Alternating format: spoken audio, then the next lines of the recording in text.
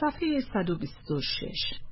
اما خوب می‌دانست که فرانسواز را بیهوده فرا نخوانده بود، زیرا در کمبره یک آدم ناشناس موجودی به همان اندازه باور نکردنی بود که خدایی اساطیری، و به راستی کسی به یاد نمی آورد که در هر بار که در کوچه سنت اسپری یا در میدان شهر واقعه شگرف ظهور غریبه اتفاق افتاده بود، پژوهش‌های دقیق بعدی سرانجام آن شخصیت افسانه‌ای را تا حد یک آدم آشنا پایین نیاورده باشد. آشنایی یا شخصی یا انتزاعی بر پایه شناسنامه‌اش به عنوان خویشاوند درجه فلان این یا آن آدم اهل کمبره، یا پسر مادام ستون بود که از سربازی برمیگشت، یا خواهرزاده اسقف پردرو که از صومعه بیرون آمده بود، یا برادر کشیش کارمند دارایی در شاتودم که بازنشسته شده یا آمده بود که تعطیلات عید را آنجا بگذراند.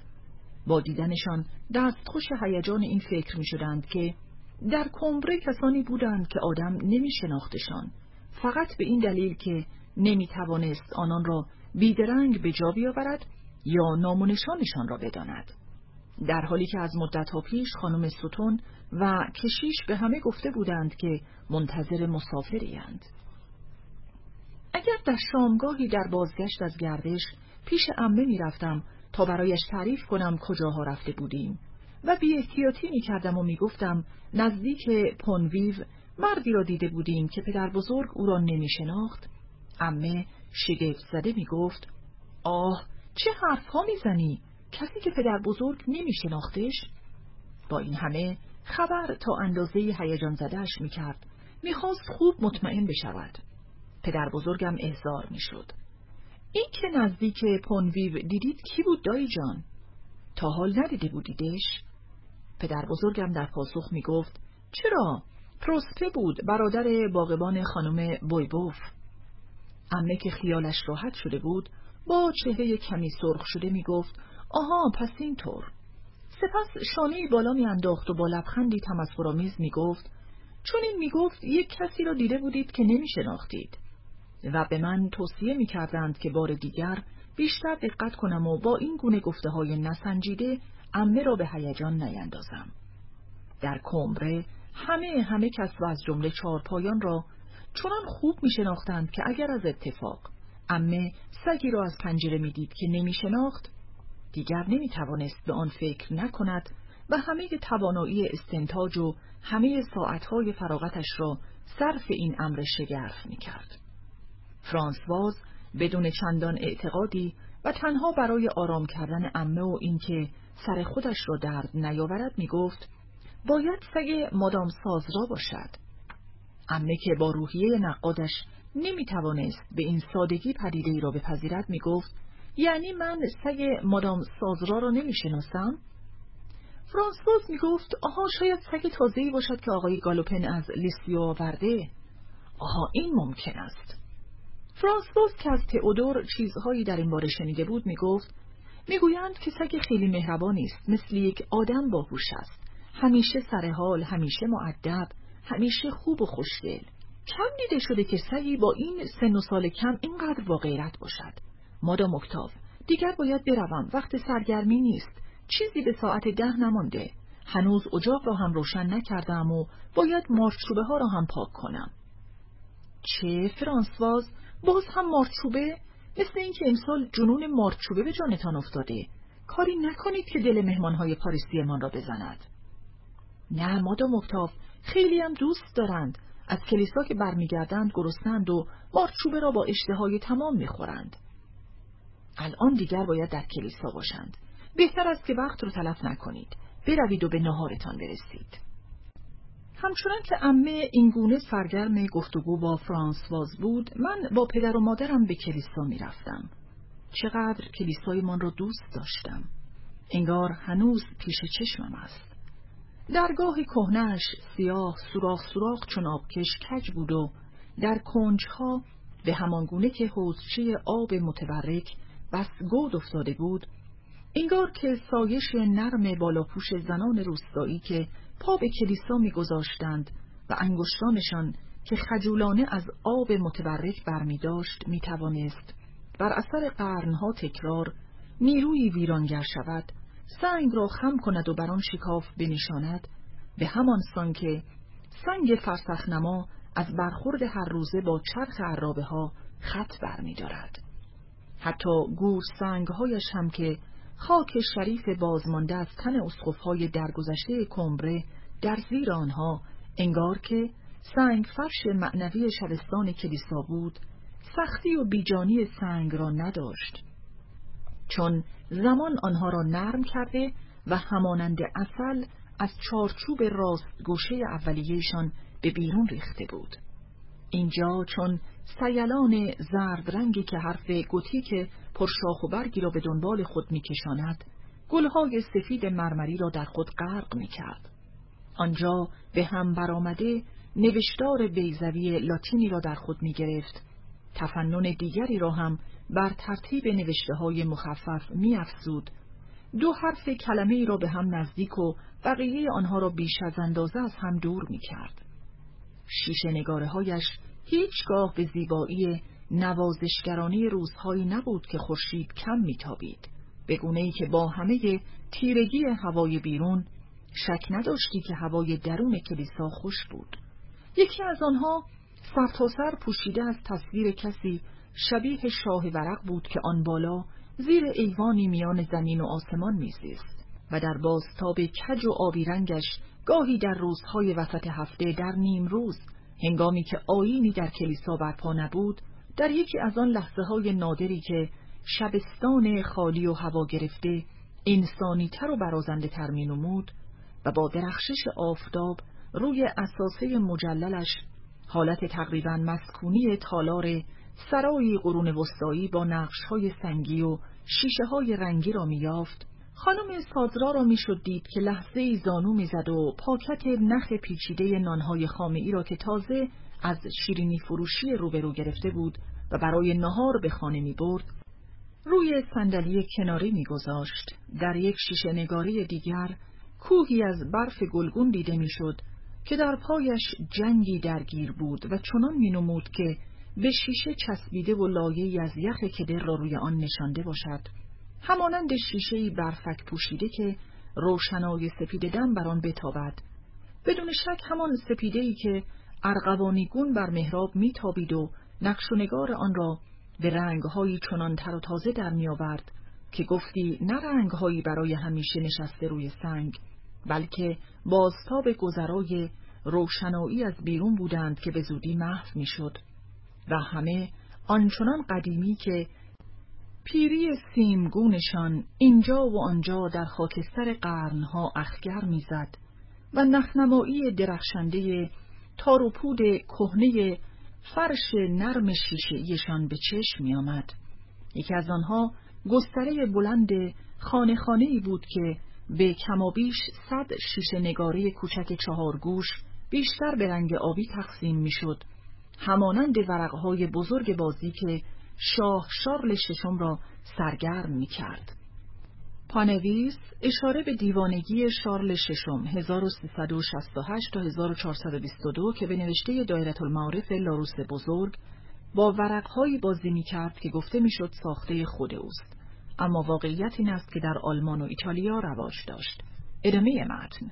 اما اگر پرتویی از خورشید می درخشید یا نگاه من در حرکت شیشه نگاره را می پیمود و آتش سوزی جنبان و دلانگیزی را گاهی فرو نشسته و گاهی بالا گرفته در آن به جنبش در می آورد، لحظه‌ای بعد درخشش رنگ‌های متغیر دم طاووس را به خود می گرفت. سپس می لرزید و موج می زد و به شکل بارانی رخشنده و رؤیایی در می آمد که از بالاهای رواق تیره و صخره‌ای و از روی دیواره نمناک فرو می ریخت. انگار که من و پدر و مادرم که مرا دنبال خود می بردند در غاری آکنده از چکیده های پیچاپیچ پیش می رفتیم. لحظه‌ای بعد شیشه نگاره های کوچک لوزی شفافیت ژرف و سختی و نشکنندگی یاقوت های کبودی را به خود می گرفتند که روی سینه آویز عظیمی نشانده شده باشند. اما از پس آنها لبخند گذرایی از خورشید دوست داشتنی تر از همه آن زر و گوهر حس شود.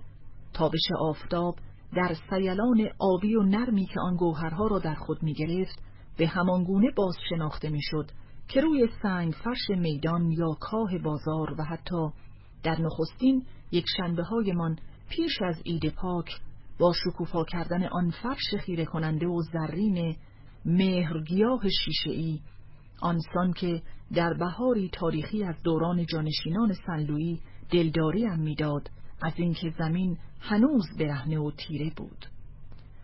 در کلیسا 2 پرده دار افراشته بود که تاجگذاری استر را نشان می‌داد. سنت چنین بود که اردشیر را به چهره یک شاه فرانسه و استر را شبیه زنی از گرمانت که او دوستش می‌داشت نشان دهند. رنگ پرده ها رفته رفته محو شده و به آنها حالتی ویژه، گونه‌ای برجستگی و روشنایی داده بود. اندکی از صورتی از روی دهان استر به بیرون از خط لبها دویده بود.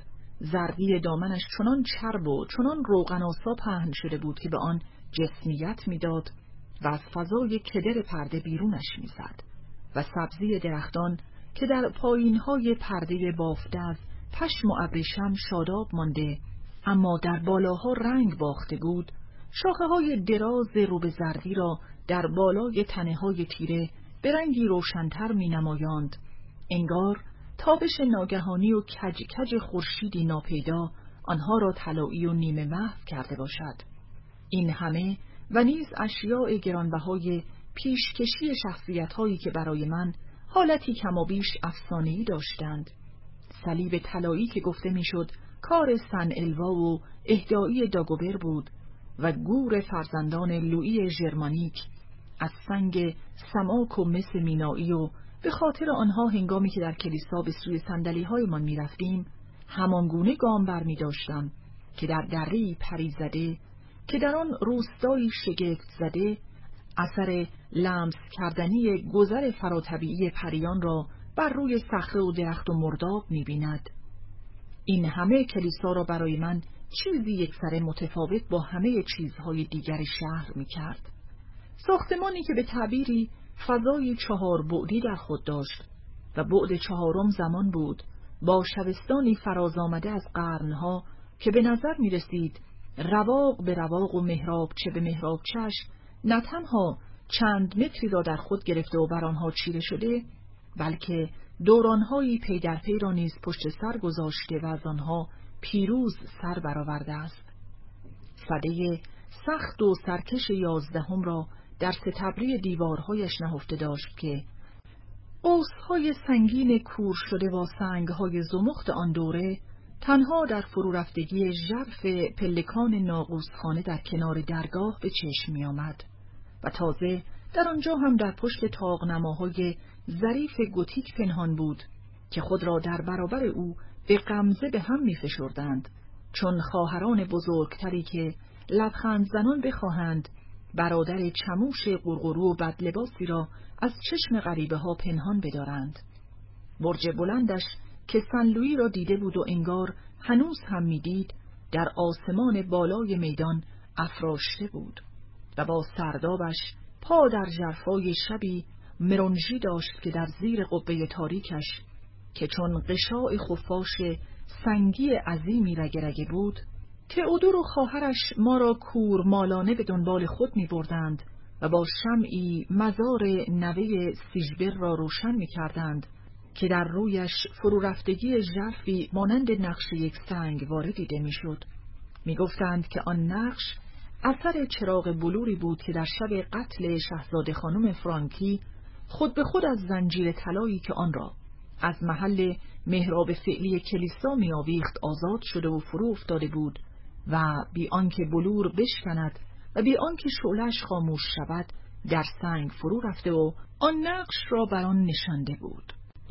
پانویس در پژوهشی درباره مفاهیم جمله پروستی چنین می‌خوانیم: سرداب کلیسای سن ایلر نمادی ترین مکان کمبره و به خاطر شکلش از هر محل دیگری در آنجا مادرانه تر است.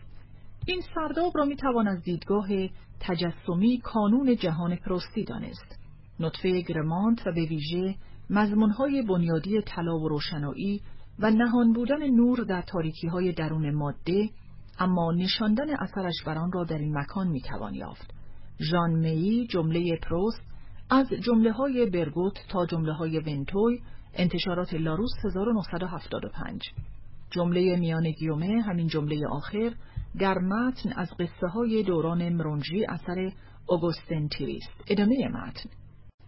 صفحه 132. نمای بیرونی محرابخانه کلیسای کومبره به راستی جای گفتگو دارد. بس که زمخت، عاری از زیبایی هنری و حتی انگیزش مذهبی بود. از بیرون، از آنجا که برخوردگاه خیابان‌های رو به کلیسا در سراشیب بود، دیوار ستبر محرابخانه بر فراز پایه‌ای ساخته شده از سنگ‌های نتراشیده و قلوه سنگ به چشم می‌آمد که هیچ جلوه روحانی نداشت. پنجره‌هایش بیش از اندازه افراشته به نظر می‌رسید و آن همه بیشتر به دیوار زندان می‌مانست تا به کلیسا. و بدیهی است که بعدها هر بار که به یاد محرابخانه‌های زیبا و با شکوه می‌افتادم که دیده بودم، هرگز به فکرم نمی‌گنجید که کلیسای کومبره را با آنها مقایسه کنم. تنها یک بار در سر پیچ یک کوچه شهرستانی، در برخوردگاه 3 کوچه دیگر، چشمم به دیواری زمخت و افراشته افتاد که پنجره‌هایی در بالاها و همان حالت نامتقارن محرابخانه کومبره را داشت. با دیدنش به این فکر که در شارتر و رنس به من دست داده بود نیفتادم که حس مذهبی با چه نیروی سترگی بیان شده بود، بلکه فقط بی اختیار داد زدم کلیسا. پانویس: 2 از زیباترین و معروفترین کلیساهای اروپا در این 2 شهر فرانسوی اند. اولی در سده‌های 12 و 13 و دومی در سده 13 ساخته شده است. ادامه متن. کلیسا، خودمانی، همسایه دیوار به دیوار داروخانه آقای راپن و خانه خانم لوازو در کوچه سن ایلر که در شمالیش در آن بود، شهروند ساده کومبره که اگر کوچه های شهر شماره داشت او هم می توانست یکی داشته باشد و صبحها که نامرسان نامه می آورد، پس از آقای راپن و پیش از خانم لوازو سری هم به آن شماره بزند. با این همه میان کلیسا و هر آنچه جز آن بود، مرزی بود که ذهن من هرگز نتوانست از آن بگذرد. خانم لوازو بوته‌هایی از گل آویزه در لبه پنجره‌اش داشت که نابجا عادت کرده بودند شاخه‌های سراویخته‌شان را به هر طرف بدوانند و گل‌های آنها بزرگ که می‌شدند همه فکرشان این بود که بروند و گونه‌های بنفش و آماسیده‌شان را برای خنک شدن به نمای تیره کلیسا بچسبانند. اما این همه در چشم من به آن گل‌های آویزه هیچ قداستی نمی‌داد، اگرچه چشمم میان گل‌ها و سنگ سیاهی که خود را به آن می‌فشردند هیچ فاصله‌ای نمی‌دید. در ذهنم میان آن 2 ورطه‌ای بود. برج ناقوس سن ایلر از خیلی دور به چشم می‌آمد. پیکره فراموش نشدنیش حتی هنگامی که کومبره هنوز پیدا نبود در افق دیده میشد. هنگامی که در هفته عید پاک چشم پدرم از قطاری که ما را از پاریس می آورد به برج می افتاد که همه شیارهای آسمان را یک به یک در می نوردید و خروس کوچک آهنی نوکش را به هر سو می دواند. به ما می گفت خب دیگر رسیدیم، پتوها را بردارید. و در یکی از درازترین گشت هایی که در کومبره می زدیم، نقطه‌ای بود که جاده تنگ می شد و ناگهان سر از پهنه بسیار گسترده‌ای در می آورد که جنگل‌هایی بریده افقش را می بست و از پس آنها فقط نوک تیز ناقوس خانه سن ایلر به چشم می آمد. اما آنچنان نازک، آنچنان صورتی که پنداری اثر خراش ناخنی بر آسمان بود، ناخنی که خواسته باشد بر آن چشمانداز، آن نگاره یک سر طبیعی، اندک اثری از هنر و یگان نشانه‌ای از آدم بیفزاید. هنگامی که نزدیکتر می رفتیم و بازمانده برج 4 گوش و نیمه ویرانه‌ای را که در کنارش و کوتاه‌تر از آن بود می دیدیم، آنچه بیش از همه به چشم می زد رنگ سرخگون و تیره سنگهایش بود و در بامداد مه‌آلود پاییزی برافراشته در آن سوی بنفش طوفانی تاکستانها به آواری ارغوانی به رنگ تاک باکره میمانست. در راه بازگشت به خانه در میدان اغلب مادر بزرگم مرا برای تماشای آن می ایستاند. از روزنه‌های برجش که دو به دو بالای یکدیگر قرار گرفته بودند و فاصله هایشان همان تناسب درست و اصیلی را داشت که تنها به چهره انسان نیست که زیبایی و وقار می دهد، دسته هایی از کلاغ را به تناوب رها می کرد و پایین می ریخت که چند لحظه‌ای با سر و صدا چرخ می زدند. انگار که سنگ‌های کهن برج آنها را زده و پس رانده باشند.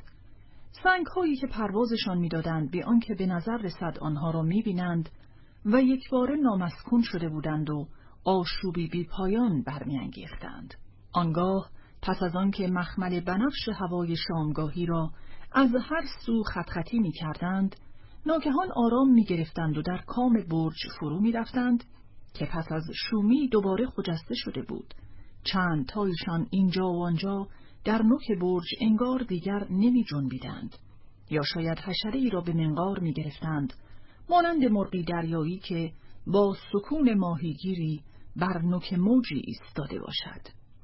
مادر بزرگم بی آنکه چندان بداند چرا، ناقوسخانه سن‌ایلر را عاری از خودستایی، فرومایگی و ابتذالی می دانست که نبودشان او را وامی داشت طبیعت را هنگامی که دست انسان مانند باغبان خانه عمه بزرگم آن را خار نکرده بود و آثار سترگ بشری را دوست بدارد و سرشار از نفوذی نیکو بداند. و بدون شک هر بخشی از کلیسا که به چشم می آمد، آن را به واسطه نوعی اندیشه که در آن دمیده شده بود از هر ساختمان دیگری باز می شناساند. اما پنداری آنچه کلیسا را به درک هویت خودش می رساند و موجودیت فردی و مسئولانش را یادآور می‌شد، برج ناقوسخانه‌اش بود. او بود که از زبان کلیسا سخن می‌گفت و بالاتر از همه کم و بیش بر این گمانم که مادر بزرگم ناقوسخانه کمبره را دارای آن حالتی می‌دانست که برایش از همه چیز دنیا گرانبهاتر بود، بی پیرایگی و برازندگی. ناآشنا به هنر معماری می‌گفت بچه‌ها، اگر می‌خواهید مسخره‌ام کنید بکنید. شاید از نظر قواعد معماری قشنگ نباشد، اما من از قیافه عجیب کهنه‌اش خوشم می‌آید. مطمئنم که اگر پیانو می‌زد دستش خشک نبود.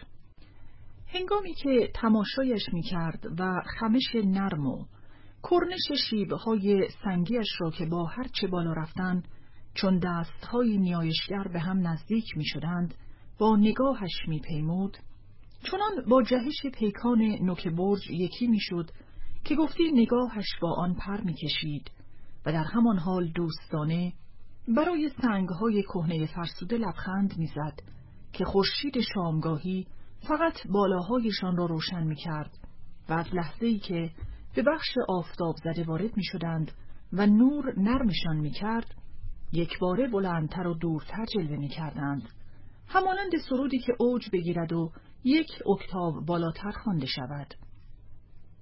ناقوسخانه سن‌ایلر بود که به همه کارها، همه ساعتها، همه دیدگاه‌های شهر شکل و شخصیت و شرافت میداد.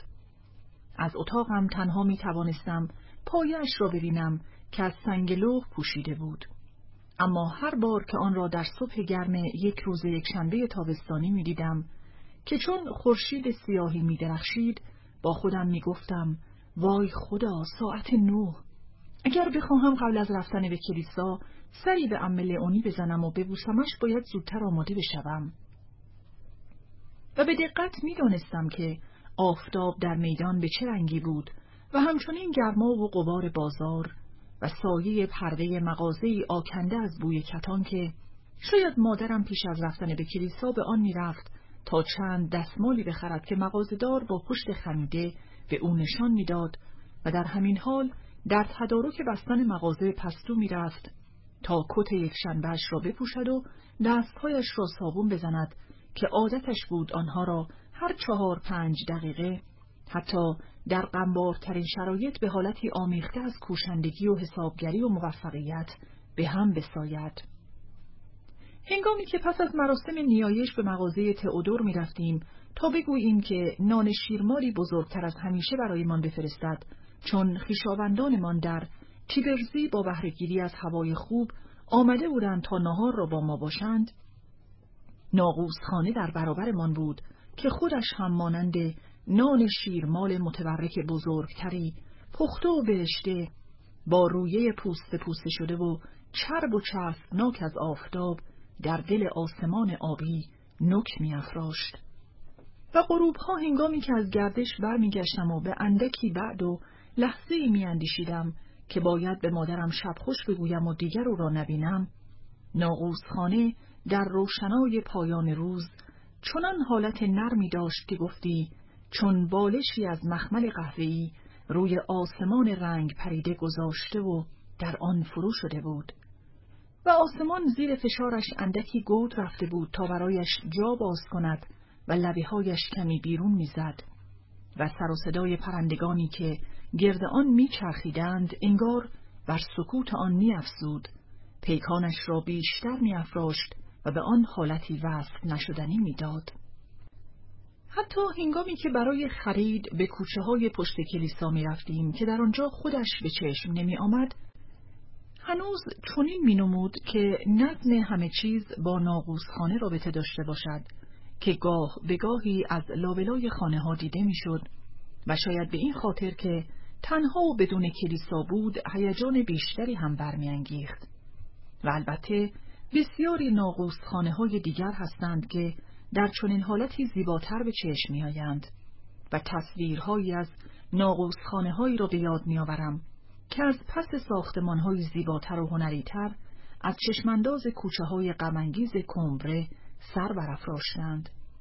هرگز از یاد نمیبرم که در شهر شگرفی از نورماندی در نزدیکی بلوک در میان دو ساختمان زیبای سده 18 که از بسیار جنبه‌ها برایم عزیز و محترمند و در آن سوی باغچه قشنگی که از پای پله آنها تا کناره جویبار کشیده شده است، پیکان گوتیک کلیسایی که خود به چشم نمی آید دیده می شود که پنداری نمای دو ساختمان را کامل می کند و از فراز آنها به آسمان قد می کشد. اما حالتی چنان متفاوت، فاخر، حلقه حلقه، گلگون و جلایی دارد که جداییش از آنها به همان روشنی دیده می شود که در کناره دریا تفاوت نوک کنگره‌ای و روناسگون صدفی دوکی شکل و مینایی که میان دو قلب سنگ افتاده باشد. حتی در پاریس در یکی از زشترین محله‌هایش پنجره‌ای می‌شناسم که از آنجا از پس یک یا دو یا حتی 3 پرده برساخته از بام‌های چندین خیابان شهر ناقوسخانه‌ای بنفش، گاهی سرخگون و گاهی در فاخرترین نمونه‌هایی که هوا از آن می‌گیرد به رنگ سیاه و خاکستری دیده می‌شود و همان گنبد کلیسای سنت اوگوستن است که به این چشمانداز پاریس حالت برخی از منظره‌های روم پیرانزی را می‌دهد. پانویس جامباتیستا پیرانزی، طراح و معمار بزرگ ایتالیایی 1720 تا 1778 چندین طرح در مجموعه آثار باستانی روم دارد که اغلب شکل‌های دنیای واقعی و حجم‌های پیچیده یک دنیای تخیلی در آنها در هم می‌آمیزد. ادامه متن. اما از آنجا که حافظه‌ام با هر سلیقه‌ای که ممکن بود در تهیه این گراورهای کوچک به کار برده باشد، نتوانسته بود آنچه را از دیرباز از دست داده بودم، حسی را که وامی داردمان یک چیز را نه یک نمایش بلکه وجودی بی همانند بدانیم در آنها بگنجاند، هیچ کدام از آنها نمیتواند چون خاطره چشمانداز ناقوسخانه کمبره در کوچه های پشت کلیسا بخش ژرفی از زندگی مرا وابسته به خود کند. در هر هنگامی که می‌دیدیش، چه در ساعت 5 که برای برداشتن نامه‌ها به اداره پست نزدیک خانه می‌رفتی و از طرف چپت نوک پیکره تنهایش یکباره از بالای بام ساختمان‌ها به چشم می‌زد، یا برعکس اگر می‌خواستی سری به احوال پرسی به خانم سازرا بزنی و با نگاهت آن خطی را که پس از گذر نمای دیگرش کوتاه می‌شد دنبال می‌کردی و می‌دانستی که باید به دومین کوچه بعد از ناقوسخانه بپیچی، یا هنگامی که دورترک در راه ایستگاه آن را کج می‌دیدی و در نیمرخش خطها و سطرهای تازه‌ای پیدا می‌شد، چون جسمی که در لحظه‌ای ناشناخته از چرخشش غافلگیرانه به چشم بیاید، یا از کناره ویوان، از جایی که محرابخانه‌اش به خاطر پرسپکتیو برجسته و برآمده به نظر می‌آمد و چنین می‌نمود که برجستگی ماهیچه‌وارش حاصل کوشش ناقوسخانه باشد که می‌خواهد پیکانش را به قلب آسمان پرتاب کند، در هر حال همیشه باید به او رو می‌کردی. همیشه او بود که بر همه چیز چیره بود. از بلندای نامنتظرش بر خانه‌ها فرمان می‌راند. در برابرم حالت انگشت افراشته‌ای از خداوند را داشت که خود در میان توده آدمیان پنهان باشد، بی آنکه نتوانم از بقیه بازش بشناسم. و همین امروز هم اگر در یک شهر بزرگ یا در محله‌ای از پاریس که خوب نمی‌شناسم، رهگذری که راه را از او پرسیدم، به نشانه راهنما برج بیمارستانی را در دوردست‌ها نشانم بدهد و یا ناقوسخانه صومعه‌ای را که عرقچین اسقفانش در نبش خیابانی افراشته است که باید به آن بپیچم، اگر حافظم اندک شباهتی گنگی میان آن و چهره عزیز از دست رفتم بیابد، رهگذر که بر می‌گردد تا ببیند مبادا راهم را گم کنم، شاید در شگفت شود از دیدنم که بیخبر از راهی که باید میرفتم یا کاری که میبایست میکردم، آنجا در برابر برج ساعتها و ساعتها بی حرکت ایستادم و میکوشم به یاد بیاورم و در درونم زمینهایی را حس میکنم که از زیر مانداب فراموشی بیرون کشیدم و خشک و دوباره آباد میشوند. و بدون شک آنگاه و با دلشوره‌ای بیشتر از اندکی پیشتر که از او نشانی پرسیده بودم، هنوز راهم را جستجو می کنم، به کوچه‌ای می پیچم، اما در قلبم. صفحه 138. در بازگشت از مراسم نیایش اغلب به آقای لوگراندن برمیخوردیم که به خاطر حرفه مهندسیش باید در پاریس میماند و در غیر از دوره تعطیلات طولانی تنها عصر شنبه و صبح یک شنبه می توانست به ملکش در کمبره بیاید.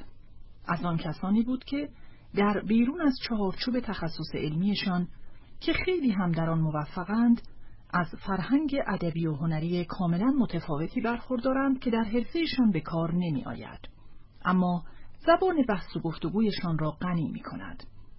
این گونه کسان که از بسیاری ادیبان فرهیخته ترند، در آن زمان نمی دانستیم که آقای لوگراندن به عنوان نویسنده هم شهرتی داشت و از اینکه موسیقیدان سرشناسی آهنگی روی یکی از شعرهای او ساخته بود به شگفت آمدیم و از بسیاری نقاشان بهتر کار می کنند، چون این میپندارند که زندگی که می کنند آنی نیست که باید می کردند و فعالیت حرفه‌ایشان را یا با ولنگاری آمیخته با بازیگوشی یا با پشتکاری سرسختانه و خودستایانه، تحقیرآمیز، تلخکامانه و جدی همراه می کنند.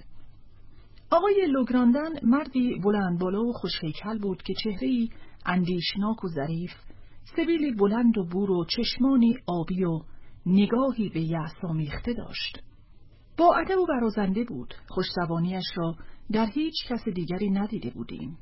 در نظر خانواده‌ام که او را همیشه الگو می‌دانست، نمونه مرد برگزیده‌ای بود که به برجسته‌ترین و لطیف‌ترین وجه زندگی می‌کرد. تنها خورده‌ای که مادر بزرگم از او می‌گرفت این بود که حرف زدنش کمی بیش از اندازه خوب، اندکی بیش از حد کتابی بود و در سخن گفتن آن حالت طبیعی کراوات‌های لاویرش را که همیشه شلوول بود یا بالاپوش راست دوختش را که به کت بچه مدرسه‌ای ها میمانست نداشت. پانویس، کراوات پهن و نرمی که نامش از نام دوشس فرانسواز لوئیز دو لاوالیر، یکی از معشوقه های لوئی 14 می آید. ادامه متن. چیز دیگری که مایه شگفتی مادر بزرگم می شد، حمله های خشمگینانه او به اشرافیت، زندگی محفلی اشرافی و همچنین اسنوبی بود. گناهی که حتما سنپل در بحث درباره گناه بخشش ناپذیر به آن نظر دارد.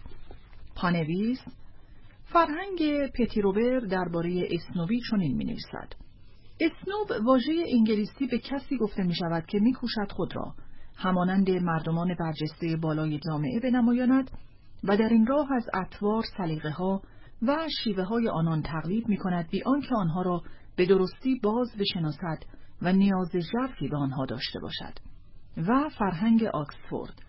اسنوب کسی که به موقعیت اجتماعی یا ثروت احترام بیش از اندازه نشان می‌دهد، از داشتن مناسبات اجتماعی پست‌تر شرمنده است، با کسانی که از نظر اجتماعی از خودش بالاترند شاکرانه رفتار می‌کند، ظاهربین است، کار و سلیقه کسانی را که از خود پایین‌تر می‌داند تحقیر می‌کند. و گناهی که حتما سن پل در بحث درباره گناه بخشش ناپذیر به آن نظر دارد، از رساله به عبرانیان. زیرا آنانی که یک بار منور گشتند و لذت عطای سماوی را چشیدند و شریک روح القدس گردیدند و لذت کلام نیکوی خدا و قوات عالم آینده را چشیدند، اگر بیفتند محال است که ایشان را بار دیگر برای توبه تازه سازند، در حالتی که پسر خدا را برای خود باز مصلوب می کنند و او را بی حرمت می سازند. باب 6 آیات 5 و 6. زیرا که بعد از پذیرفتن معرفت راستی اگر عمدن گناهکار شویم، دیگر قربانی گناهان باقی نیست، بلکه انتظار هولناک عذاب و غیرت آتشی که مخالفان را فرو خواهد برد. باب 10 آیات 26 و 27 از انجیل فارسی BFBS چاپ 1959 لندن. ادامه متن. مادر بزرگم در دریافت حس جاه طلبی اشرافی و شاید حتی فهمیدنش آنچنان ناتوان بود که به کار بردن آن همه شور برای تاختن به آن را بیهوده می یافت. از این گذشته به نظرش چندان پسندیده نمی آمد که آقای لوگراندن که خواهرش همسر اشرافزاده‌ای از نورماندی جنوبی نزدیک بلبک بود، در حمله به اشرافیان تا آنجا خشونت به کار ببرد که به انقلاب کبیر خورده بگیرد که چرا همشان را از دم گیوتین نگذرانیده بود. همچنان که به سوی ما می آمد می گفت: سلام دوستان، خوشا به حالتان که خیلی اینجا می مانید. من باید فردا به پاریس و به لانه‌ام برگردم. سپس با لبخندی کمی سخره‌آمیز و دلسردانه و تا اندازه‌ای گیج که خاص خودش بود می گفت: البته خانه‌ام پر از چیزهای بیهوده است. فقط ضروری را کم دارد که همان تکه بزرگی از آسمان مثل اینجا باشد. رو به من می کرد و می گفت: آقا پسر، سعی کنید همیشه یک تکه آسمان بالای زندگیتان نگه دارید. روح قشنگی دارید که از نوع خیلی نادری است. سرشت هنری دارید. نگذارید از آنچه لازمش است محروم بماند. در بازگشت به خانه اگر عمه کسی را میفرستاد تا بپرسد که خانم گوپی دیر به مراسم کلیسا رسیده بود یا نه، نمیدانستیم در جوابش چه بگوییم. در عوض با دادن این خبر که نقاشی در کلیسا سرگرم کار از روی شیشه نگاره ژیلبر بده است، او را سردرگمتر از پیش می کردیم.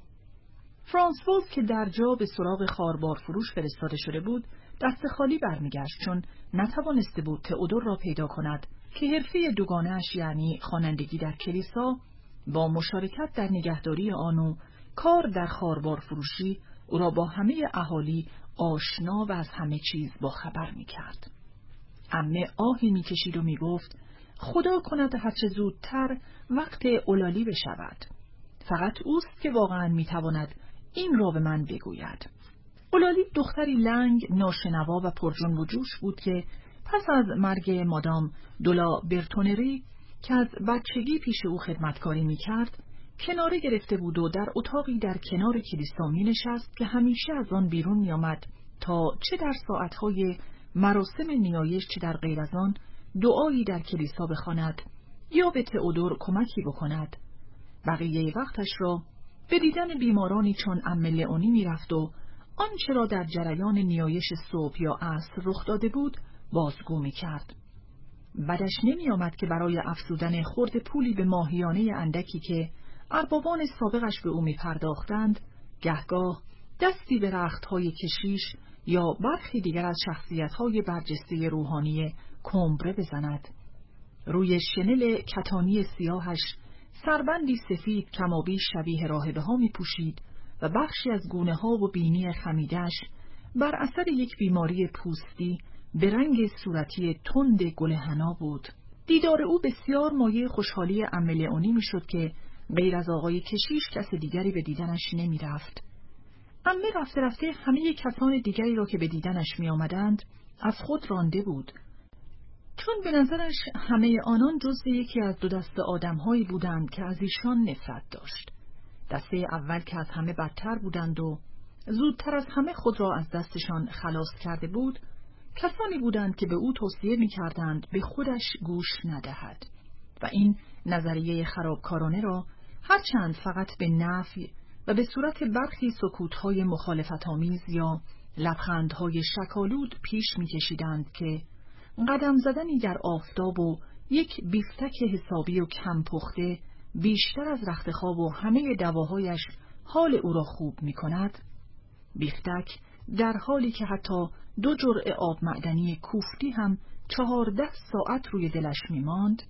دسته دوم کسانی بودند که گویا فکر می‌کردند بیماری او وخیم‌تر از آنی بود که خودش می‌پنداشت و همانقدر وخیم که خودش می‌گفت. به این ترتیب کسانی که او پس از کمی دودلی و به پادرمیانی خیرخواهانه فرانسواز اجازه میداد به دیدنش بروند و در جریان دیدار نشان میدادند که هیچ لایق لطفی که به آنان میشد نبودند، چون دلی به دریا میزدند و خجولانه مثلا میگفتند فکر نمی کنید که اگر در هوای آفتابی یک قدمی بزنید، یا برعکس در پاسخ او که میگفت حالم خیلی خیلی بد است دیگر رفتنی هم دوستان عزیزم، میگفتند بله سلامتی که نباشد، اما حالا همینطور میمانید. هر دو این گروه دیگر شکی نداشتند که نمیتوانستند به دیدن او بروند. حالت وحشت‌زده عمه هنگامی که از روی تختش کسی را در کوچه سنت اسپری میدید که به نظر میرسید به خانه او میآید، یا هنگامی که صدای زنگ در را میشنید مایه خنده فرانسواز میشد، اما آنچه بیشتر از این و همانند یک شوخی بامزه او را به خنده میانداخت، شگفت‌های همیشه موفقیت آمیزی بود که عمه برای دست به سر کردنشان به کار می‌برد و قیافه سرخورده‌ای که میهمانان ناکام در بازگشت به خود می‌گرفتند و در ته دل خانمش را ستایش می‌کرد و او را از همه آن آدم‌ها برتر می‌دانست، چون از پذیرفتنشان سر باز می‌زد. خلاصه اینکه عمه توقع داشت که هم پرهیزانش را تایید کنند، هم به خاطر رنجی که می‌کشید برایش دل بسوزانند و هم درباره آینده دلداریش بدهند. این کاری بود که عالی می‌کرد. اگر عمه دقیقه 20 بار می‌گفت کارم تمام است عالی، او هم 20 بار جواب می‌داد مادام اکتاو، آنطور که شما خودتان مرض خودتان را می‌شناسید به 100 سالگی هم می‌رسید. مادام سازرن هم دیروز همین را می‌گفت.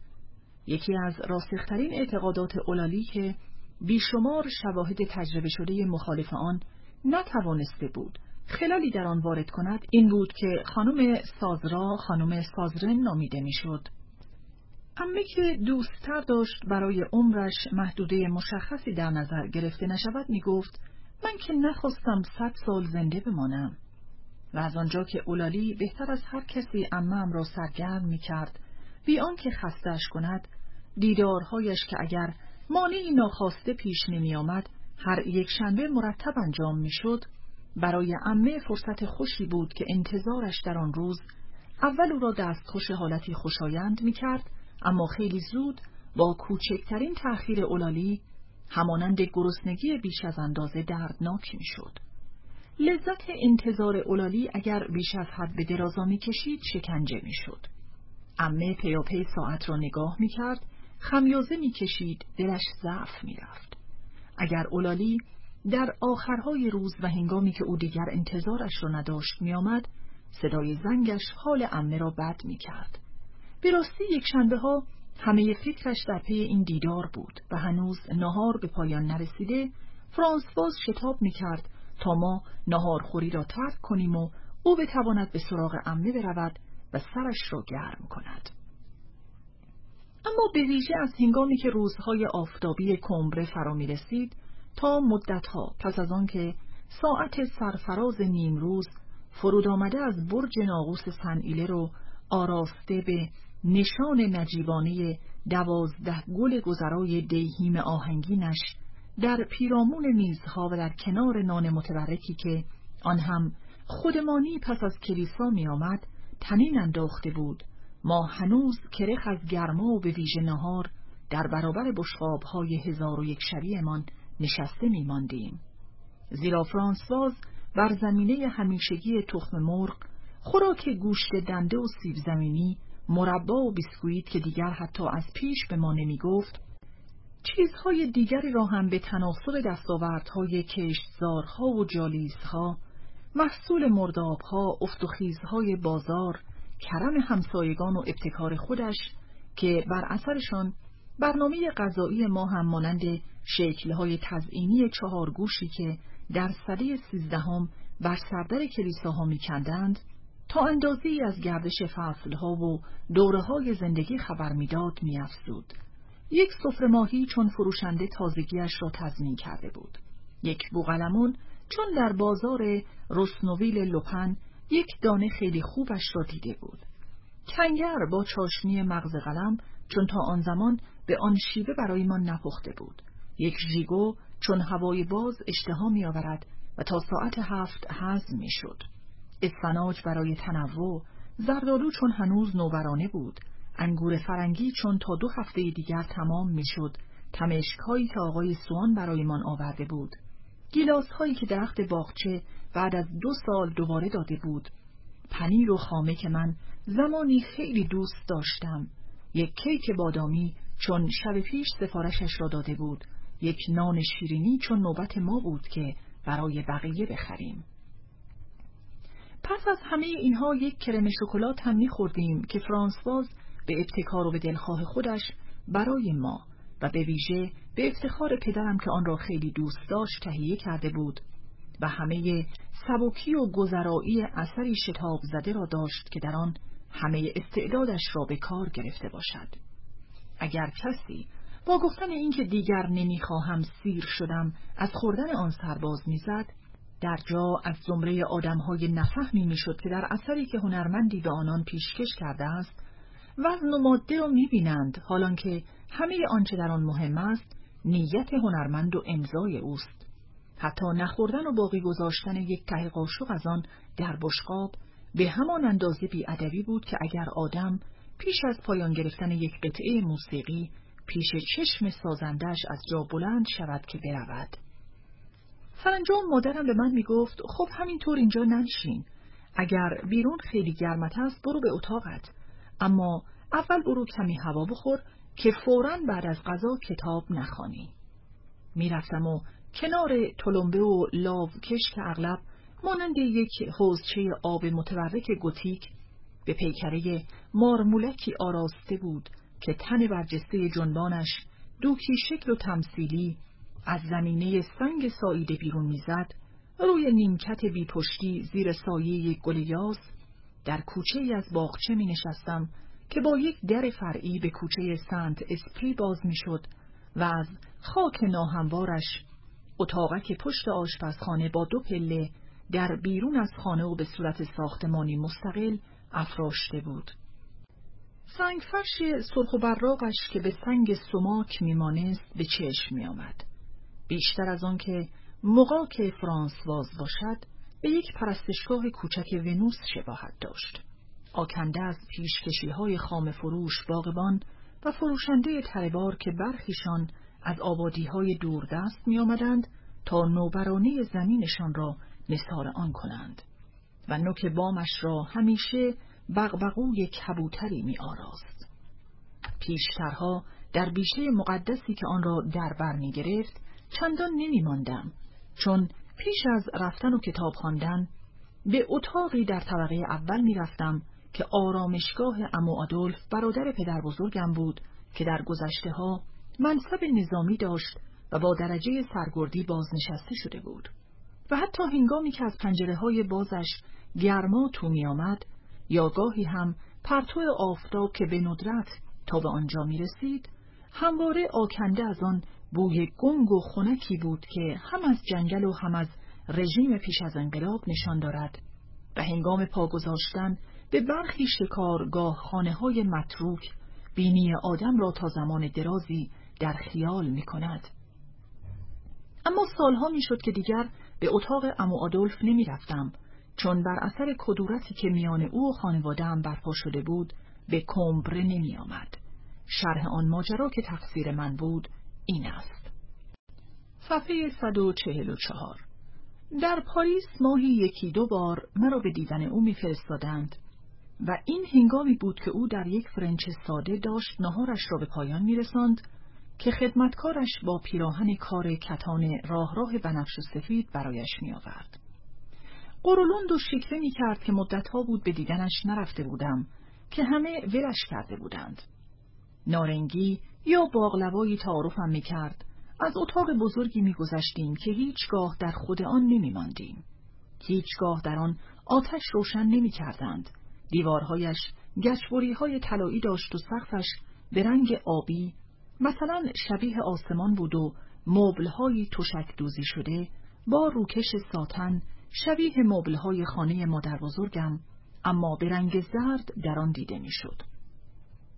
به اتاقی می‌رفتیم که او آن را اتاق کارش می‌نامید و روی دیوارهایش از آن گراورهای آویخته بود که بر زمینه سیاه الهه‌ای گوشتالو و سرخ و سفید را نشان می‌دهند که گردونه‌ای را می‌راند یا روی کره‌ای سوار است یا ستاره‌ای به پیشانی دارد که در دوره امپراتوری دوم بسیار باب بودند، چه پنداشته می‌شد حالتی پومپئی دارند. سپس همه از آنها بدشان آمد و امروزه دوباره طرفدار پیدا می‌کنند که دلیل آن علیرغم همه آنچه وانمود می‌شود تنها و تنها همان است که حال و هوای امپراتوری دوم را دارند.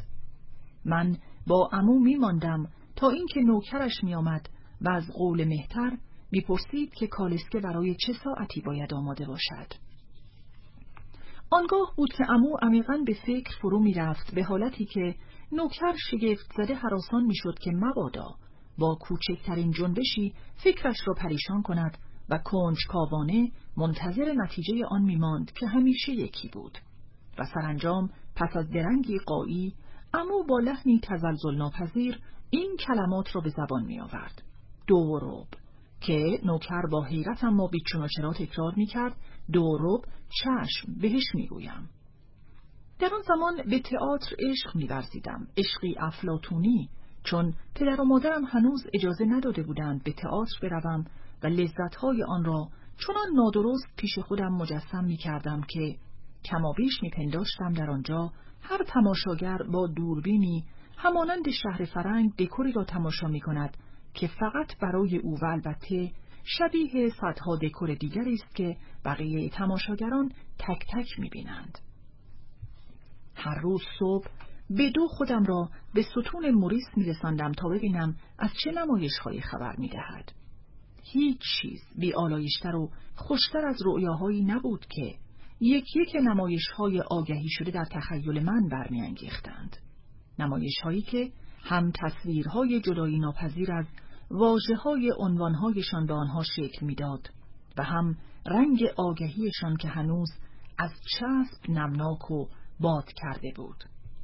از آثار غریبی چون وصیت سزار ژیرودو و ادیب شاه که بگذریم که عنوان‌هایشان نه بر زمینه سبز رنگ اپرا کمیک بلکه بر زمینه ارغوانی کمدی فرانسز نوشته میشد، هیچ چیز در چشم من به اندازه ساتن صاف و اسرارآمیز دومینوی سیاه با کاکل سفید و رخشنده الماس‌های تاج تفاوت نداشت. پانریز، وصیت سزار ژیرودو، نمایش کمدی اثر بلو و ویلتار که در سال 1859 در تئاتر اودئون پاریس اجرا شد و بسیار پربیننده بود. اپرای دومینوی سیاه، اپرا کمیک اوبر و اسکریپ که در 1837 در پاریس به نمایش درآمد و الماس‌های تاج، اپرا کمیک دیگری از همین 2 سازنده که در سال 1841 به نمایش درآمد. ادامه متن. و از آنجا که پدر و مادرم به من گفته بودند که برای نخستین باری که به تئاتر می‌رفتم باید یکی از این دو نمایش را انتخاب می کردم و من از آن دو فقط عنوانشان را می شناختم و می کوشیدم دو عنوان را یکی پس از دیگری کاوش کنم تا به لذتی که در هر کدامشان نهفته بود پی ببرم و با هم مقایسه کنم. با چنان نیروی موفق می شدم یکی از آنها را نمایشی خیره کننده و دست نیافتنی و دیگری را رام و دلنواز مجسم کنم که در گزینش میان آنها همانگونه در میماندم که اگر میبایست برای دسر برنج و کارامل یا کرم شکلات را انتخاب میکردم. همه گفتگوهایم با بچه‌های دیگر به بحث درباره بازیگرانی کشیده میشد که هنرشان گرچه هنوز برای من ناشناخته، از میان همه شکل‌هایی که هنر به خود میگیرد نخستینی بود که در گمان من می‌گنجید. کوچکترین تفاوت میان چگونگی سخن گفتن آنان یا شیوه تکیه گذاشتن در خطابشان در نظر من دارای اهمیتی سنجش ناپذیر بود و بر پایه آنچه درباره‌شان شنیده بودم آنان را به ترتیب استعداد در سیاهه‌هایی دسته‌بندی می‌کردم که در همه روز پیش خودم می‌خواندم و رفته رفته در ذهنم سخت شده بودند و با بی حرکتیشان آن را می‌آزردند. بعدها که به دبیرستان رفتم، هر بار که در پشت سر دبیر با دوست تازه‌ای نامه‌نگاری می‌کردم، نخستین پرسشم همیشه این بود که آیا به تئاتر رفته بود و آیا او هم عقیده داشت که بزرگترین بازیگران تئاتر به ترتیب گوت، دلونه و مانند آنها بودند یا نه. و اگر او می‌گفت که به عقیده‌اش فور بعد از تیرون بود و کوکلون بالاتر از دلونه قرار می‌گرفت، تحرک ناگهانی کوکلون که سکون سنگوارش را کنار می‌گذاشت تا در ذهن من به جایگاه دوم برود و پویندگی و چابکی معجزه مانندی که دلونه از خود نشان می‌داد تا به جایگاه چهارم عقب بنشیند، ذهن نرمی یافته و بارور شده مرا دستخوش حس شکوفایی و زندگی می‌کرد.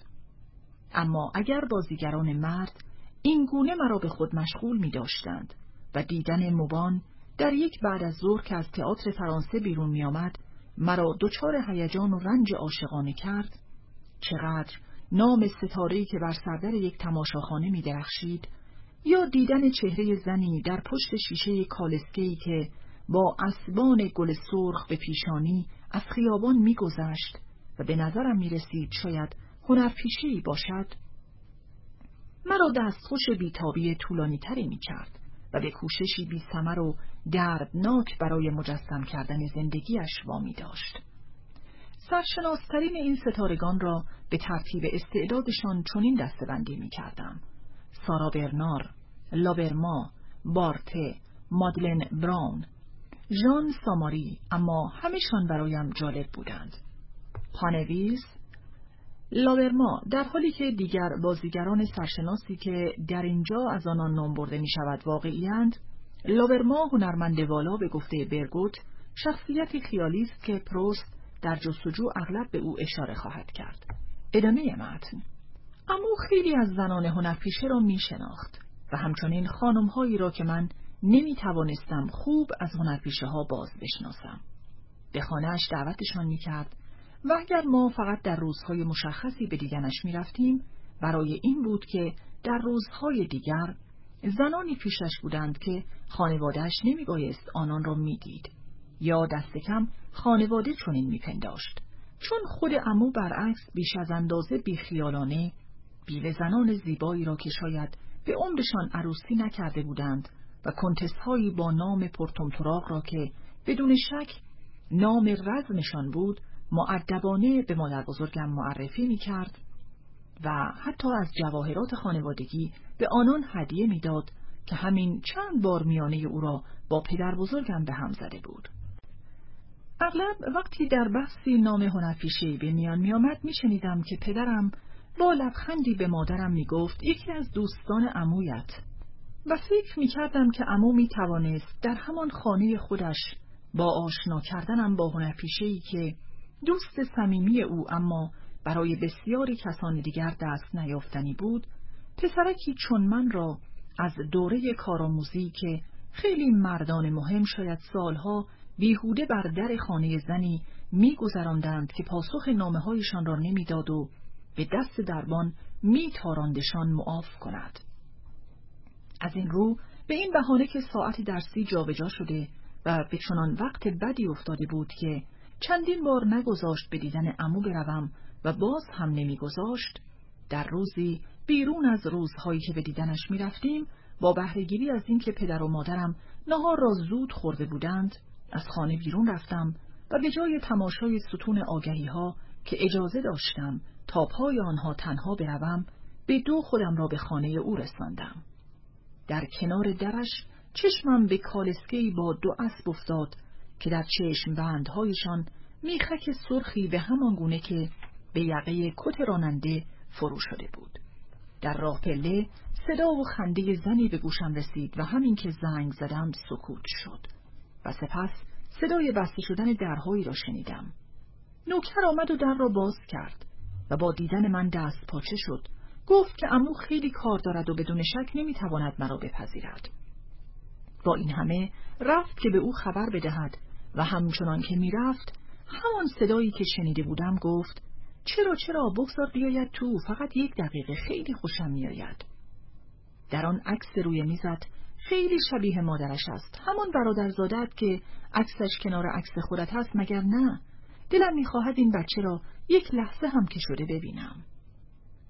شنیدم که عمو قرولندی کرد، خشمگین شد و سرانجام نوکر آمد و مرا تو برد. روی میز همچون همیشه 1 بشقاب باقلوا بود. عمو همان فرنچ هر روزش را به تن داشت، اما روبروی او زن جوانی با پیرهن ابریشم صورتی و گردنبند بزرگی از مروارید نشسته بود و نارنگی را تمام می کرد. از این دودلی که باید او را مادام یا مادمازل خواند سرخ شدم و از ترس اینکه مبادا لازم شود با او حرف بزنم از او رو برگرداندم و رفتم و عمو را بوسیدم. زن با لبخندی مرا نگاه می کرد. عمو به او گفت نوه برادرم، بی آنکه نه نام مرا به او و نه نام او را به من بگوید. بدون شک به این دلیل که پس از درگیری هایی که با پدر بزرگم پیدا کرده بود می‌کوشید تا آنجا که میشد از برقراری هر گونه رابطه‌ای میان خانواده و آنگونه آشنایانش پرهیز کند. زن گفت چقدر به مادرش رفته. عمو پرخاشگرانه گفت اما شما که برادرزاده مرا فقط در عکس دیده اید. میبخشید دوست عزیز، پارسال آن وقت که خیلی مریض بودید او را در راه پله دیدم. البته فقط 1 لحظه چشمم به او افتاد و راه پله تان هم تاریک بود، اما همان 1 لحظه بس بود که ببینم چقدر زیباست. این آقا پسر همان چشمهای قشنگ و اینجای او را دارد. با گفتن اینجا انگشتش را روی خطی در پایین پیشانیش کشید. خانم برادرزاده تان هم همان اسم شما را دارد دوست من؟ عمو که نه معرفی حضوری را خوش داشت و نه غیابیش را، تا نام مادرم را بگوید با قرولندی گفت بیشتر پدرش رفته، درست شبیه پدرش است و همینطور مادر مرحومم. خانم صورتی پوش کمی سرخم کرد و گفت پدرش را نمی شناسم. مادر مرحومتان را هم هیچ وقت ندیدم دوست من. اگر یادتان باشد تازه او را از دست داده بودید که با هم آشنا شدیم. کمی دلسرد بودم، چون آن زن هیچ فرقی با دیگر زنان زیبایی که گاهی در خانواده دیده بودم، به ویژه دختر یکی از خویشاوندانی که هر سال اول ژانویه به خانه‌اش می‌رفتم نداشت. دوست عمویم که فقط خوش لباستر از او بود، همان نگاه سرزنده و مهربان، همان حالت بی‌پروا و دلجویانه را داشت. از آن حالت نمایشی که در عکس‌های زنان هنرپیشه می‌دیدم و دوست داشتم و یا ظاهر شیطانی که باید با شیوه زندگی او ربط می‌داشت در او هیچ اثری نبود. به دشواری باورم می‌شد که یک خانم ددری باشد و به ویژه باورم نمی‌شد که خانم شیکی باشد اگر کالسکه 2 اسبه، پیرهن صورتی و گردنبند مرواریدش را ندیده بودم و نمی‌دانستم که عمو فقط با بالا دست‌ترینشان رفت و آمد داشت. اما از خودم می‌پرسیدم میلیونری که به او کالسکه و خانه و جواهرات میداد، از اینکه داراییش را به خاطر زنی چنان ساده و معمولی به باد دهد چه لذتی می‌برد. با این همه شاید آن ظاهر ساده فکر گناه‌آلودگی زندگیش را برایم آزارنده تر می کرد تا اینکه اگر ظاهرش هم آن را به شکل ویژه‌ای می نمایاند، چه از آن هیچ چیز به چشم نمی آمد، چون رازی نهفته در یک رمان، در رسوایی که دختری چون او را واداشته بود از خانه پدر و مادری بورژوا بیرون بیاید و نصیب همه بشود که زیباییش را شکوفان کرده و او را تا به جایگاه زنان همه جارو به شهرت رسانده بود. دختری که بر و رو و لحن و صدایش به خیلی کسان دیگری میمانست که میشناختم و خواسته نخواسته مرا وامی داشت او را دختری از یک خانواده خوب بدانم که دیگر هیچ خانواده‌ای نداشت. در اتاق کار عمویم بودیم و او با اندکی ناراحتی به خاطر حضور من به زن سیگار تعارف کرد. زن گفت: نه عزیز، می‌دانید که به آنهای عادت دارم که گراندوک برایم می‌فرستد. بهش گفتم که مایه حسودی شما می‌شوند و از یک قوطی سیگارهایی با نوشته‌های خارجی و طلایی بیرون کشید. سپس یکباره گفت: چرا؟ پدر این پسر را باید در خانه شما دیده باشم. مگر نوه برادرتان نیست؟ چطور یادم نمانده بود؟ چه مرد خوبی بود، چقدر به من لطف کرد.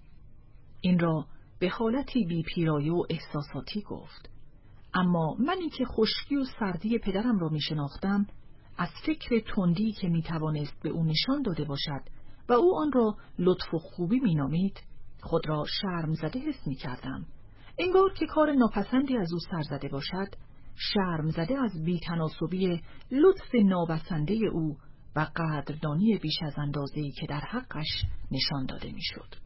بعدها به نظرم رسید که یکی از جنبه‌های دلانگیز نقش این زنان بیکاروبار و کوشا همین است که دست و دلبازی و استعدادشان را، رؤیای دست یافتنی زیبایی عاطفی را، چون آنان هم مانند هنرمندان به آن تحقق نمی بخشند و آن را وارد چارچوب زندگی همگانی نمی کنند و طلایی را که برای خودشان چندان هزینه‌ای ندارد صرف غنی کردن و رنگ و جلای جواهرانه دادن به زندگی ملال‌آور و بیرمق آدم‌ها کنند.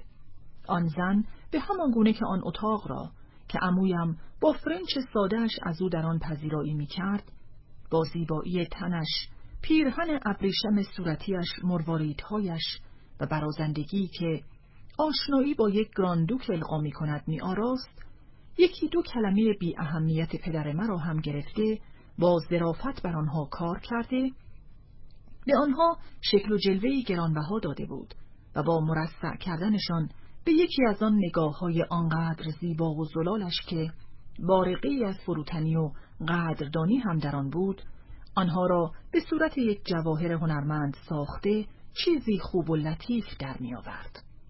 عمو به من گفت: خب دیگر وقتش شده که بروی. صفحه 151. بلند شدم. میل مهار ناپذیری داشتم که دست خانم صورتی پوش را ببوسم، اما فکر می کردم این کار به اندازه آدم ربایی بیباکانه باشد.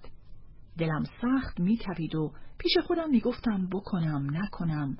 سپس برای اینکه بتوانم کاری بکنم دیگر از خودم نپرسیدم که چه باید کرد و چه نباید کرد. با حرکتی بی فکر و بی اراده، به دور از همه دلیل‌هایی که لحظه‌ای پیشتر برای آن در درون خودم می تراشیدم، دستش را که به سویم دراز کرده بود بوسیدم. چقدر ناز است! به همین زودی از زنها خوشش می آید و آدابش را هم بلد است. به عمو بزرگش رفته، یک جنتلمن کامل از آب در می آید. این را که می گفت دندانهایش را به هم فشرد تا به جمله‌اش اندکی آهنگ انگلیسی بدهد. چطور است یک بار بیاید و به قول همسایه انگلیسی من A cup of tea با من بخورد. یک فنجان چای. کافی است که صبحش یک آبی برایم بفرستد. پانویس. آبی نام تلگرام سریعی بود که از طریق دستگاه پنوماتیک فرستاده میشد و آن را به خاطر رنگ کاغذ و پاکتش چنین می‌خواندند. ادامه متن. نمی‌فهمیدم آبی چه بود. فقط نیمی از کلماتی را که خانم میگفت در میافتم، اما از ترس اینکه مبادا در آنها پرسشی نهفته باشد که جواب ندادن به آن بی‌ادبی باشد، ناگزیر به دقت گوش می‌دادم و این کار خیلی خسته‌ام می‌کرد. عمو شانه بالا انداخت و گفت: نه، غیر ممکن است. بچه منظمی است، خیلی کار می‌کند. در همه درس‌هایش جایزه می‌گیرد. این را که دروغ بود زیر لب گفت که من نشنوم و انکار نکنم. از کجا معلوم که روزی برای خودش کسی مثل ویکتور هوگو، مثل ولاول نشود؟ خانم صورتی پوش گفت: عاشق هنرمندام. فقط آنها زنها را درک می کنند. فقط آنها و آدمهای نخبه‌ای مثل شما.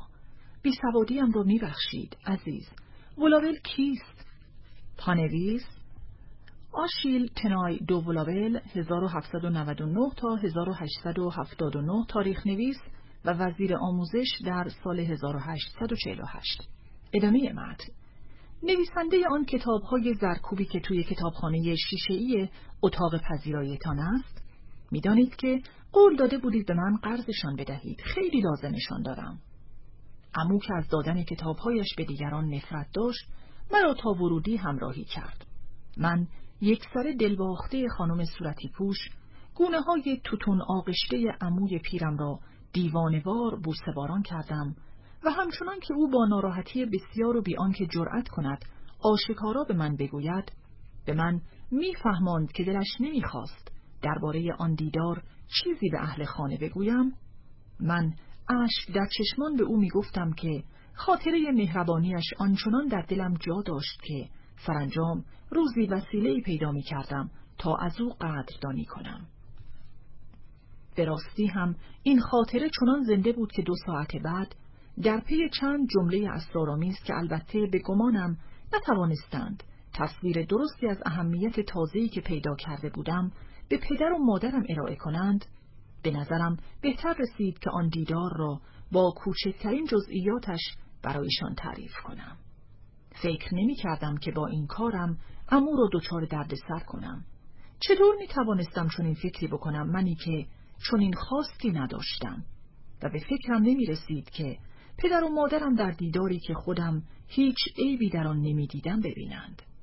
مگر در زندگی هر روزه پیش نمی آید که دوستی از ما می خواهد حتما از قول او، از زنی که او نتوانسته است برایش نامه بنویسد پوزش بخواهیم و ما این را پشت گوش می اندازیم، چون برانیم که این نامه ننوشتن که برای ما اهمیتی ندارد نمی تواند برای آن زن داشته باشد؟ همچون همه تصورم این بود که مغز دیگران گیرنده‌ای رام و ساکن است و نمی تواند در برابر آنچه به آن وارد می شود واکنش مشخصی نشان بدهد و شک نداشتم که مغز اهل خانه همزمان با دریافت خبر آشنا شدنم با آن زن در خانه عمو، آنگونه که من دلم می‌خواست، داوری مساعد من درباره آن آشنایی را هم دریافت می‌کرد. اما بدبختانه آنان در سنجش کار عمو به اصولی کاملا متفاوت با آنچه من از آنان می‌خواستم رو کردند.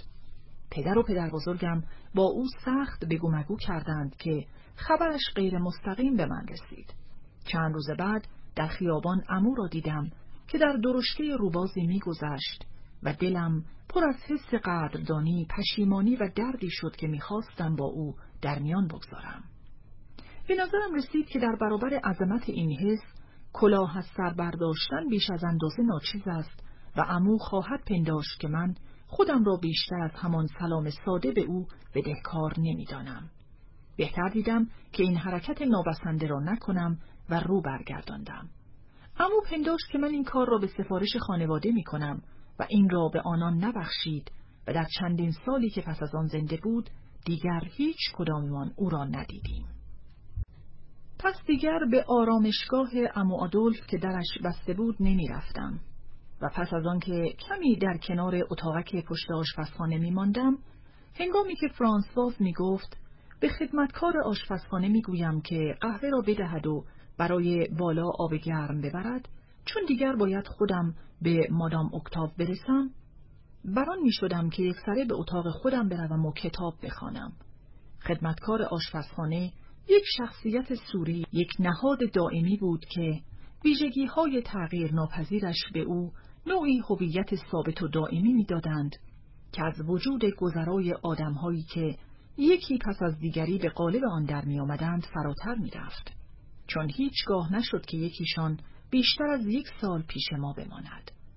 در آن سالی که خیلی مارچوبه می خوردیم، خدمتکار آشپزخانه که معمولاً کار پوست کردن مارچوبه را به عهده داشت، موجود بینوای بیمارواری بود که در همان عید پاک که ما رسیدیم چند ماه آبستن بود و تعجب می کردیم از اینکه فرانسواز آن همه کار و خرید به عهده او می گذاشت، چون رفته رفته حمل بنه اسرارآمیزش که روز به روز بزرگتر می نمود و شکل سترگش از پس روپوش‌های گشادش به چشم می آمد دشوارتر می شد. روپوش‌هایش آدم را به یاد جامه‌هایی می انداخت که برخی چهره‌های نمادی جوتو به تن دارند و آقای سوان عکس‌هایشان را به من داده بود.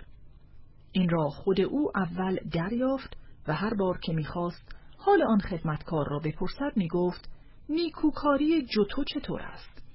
پانویس مجموعه صحنه‌های تمثیلی نیکی و بدی از جمله 2 صحنه با نام‌های نیکوکاری و آز که روبروی هم قرار دارند در دیوارنگاری از جوتو در نمازخانه اسکرونی در شهر پادوا دیده می‌شود. در جستجو اغلب از این اثر نام آورده خواهد شد. ادامه متن.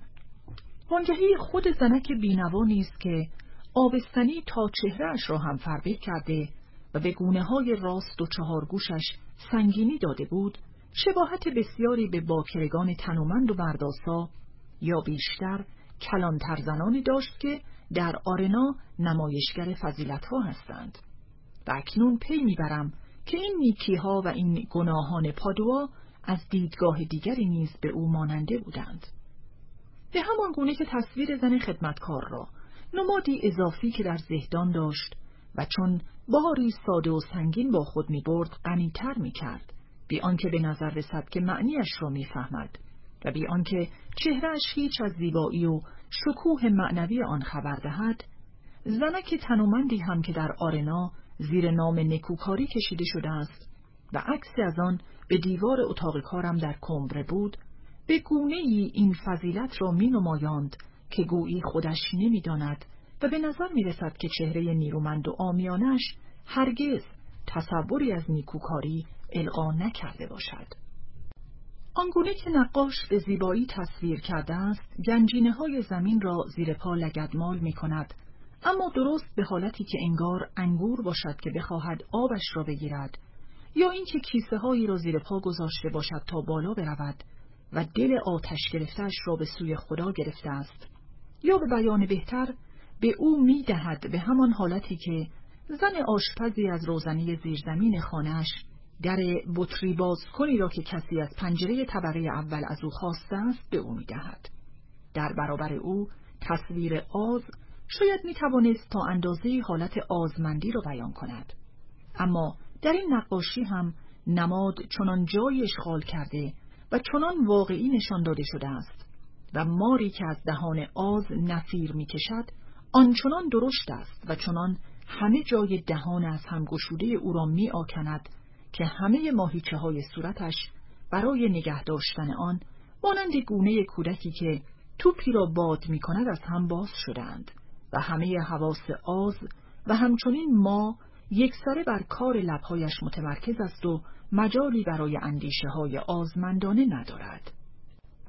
علیرغم ستایش بسیار آقای سوان از این نقاشی‌های جوتو که عکس‌هایی از آنها را برایم آورده بود و به دیوار اتاق کارمان زده بودیم، تا مدت‌ها هیچ خوشم نمی آمد از تماشای آن نیکی بی‌نکوکاری، آن آز که تنها به تصویری از یک کتاب پزشکی برای نشان دادن فشردگی حنجره یا زبان کوچک بر اثر آماس زبان یا به دنبال فرو رفتن آلت جراحی میمانست، آن عدالت که چهره خاکستری و حقیرانی منظمش درست همانی بود که در کمبره ویژگی برخی زنان زیبای بورژوا، عبوس و خشک مقدس بود که در مراسم کلیسا می‌دیدم و نام بسیارشان پیشاپیش در سپاه ذخیره بی‌عدالتی نوشته شده بود. اما بعدها فهمیدم که قرابت خیره کننده و زیبایی یگانه آن نقاشی‌های دیواری از آنجا می آمد که در آنها نماد جایگاه عظیمی داشت. و این واقعیت که در آنها نماد به این عنوان مطرح نبود، چرا که اندیشه نمادی شده بیان نمی‌شد، بلکه به شکلی واقعی نمود می‌یافت که به راستی پیش آمده و در عمل حس شده بود، به مفهوم اثر حالتی لفظی‌تر و دقیق‌تر می‌داد، پیامش را لمس کردنی‌تر و مؤثرتر می‌کرد. در مورد آن زنک بینوای خدمتکار هم آنچه توجه آدم را پیاپی به سوی شکمش می‌کشید سنگینی باری نبود که در آن بود و باز به همین گونه اغلب اندیشه آدم‌های پا به مرگ به جنبه عملی، دردآور، گنگ و اندرونی مرگ کشیده می‌شود به سوی آن طرف دیگر مرگ که دقیقاً همانی است که مرگ به آنان نشان می‌دهد که وامی داردشان آن را به شدت حس کنند و بسیار شبیه بار سنگینی است که لهشان می‌کند، شبیه تنگی نفس یا آتش تا آنچه ما فکر مرگ می‌نامیم. بیشک آن گناهان و آن نیکی‌های پادوا حالتی بسیار واقعی داشتند، چون به نظر من هم همان اندازه زنده می‌رسیدند که خدمتکار آبستن و او هم در نظرم خیلی کمتر از آنها تمثیلی جلوه نمی‌کرد. و شاید این نقش نداشتن دست کم ظاهری روان یک موجود در فضیلتی که از طریق او عمل می‌کند، گذشته از ارزش زیبایی شناختیش واقعیتی روانشناختی یا دست کم به اصطلاح سیما شناختی داشته باشد. بعدها که در زندگیم فرصت یافتم که مثلا در صومعه‌ها نمودهای به راستی قدیسانه نیکوکاری فعالانه را ببینم، این نمودها معمولاً حالت چالاک، مطمئن، بی تفاوت و تندی را داشت که یک جراح شتاب زده دارد، ظاهر چهره‌ای که در آن هیچ ترحم، هیچ دلسوزی در برابر رنج آدمی، هیچ پروایی از رویارویی با آن دیده نمی شود و همان چهره نامهربان، چهره دوست نداشتنی و سترگ نیکوکاری واقعی است. همچنان که خدمتکار آشپزخانه قهوه‌ای می‌داد که به گفته مادرم چیزی جز آب گرم نبود و سپس برای اتاقهای ما در بالا آب گرم می‌برد که به دشواری می‌شد آن را ولرم دانست و ناخواسته برتری فرانسواز را جلوه‌گر می‌کرد، به همان گونه که خطا پیروزی فضیلت متناقض خود حقیقت را درخشان‌تر می‌نمایاند، من کتابی به دست روی تختم دراز می‌کشیدم، در اتاقم که لرزان لرزان از خنکای شفاف و شکنندش در برابر آفتاب بعد از ظهری آن سوی آفتابگیرهای تقریباً بسته‌اش نگهداری می‌کرد که با این همه بازتابی از روشنایی توانسته بود بالهای زردش را از لای آنها بگذراند و در گوشه‌ای میان چوب و شیشه بی حرکت مانده بود، مانند پروانه‌ای که آنجا نشسته باشد.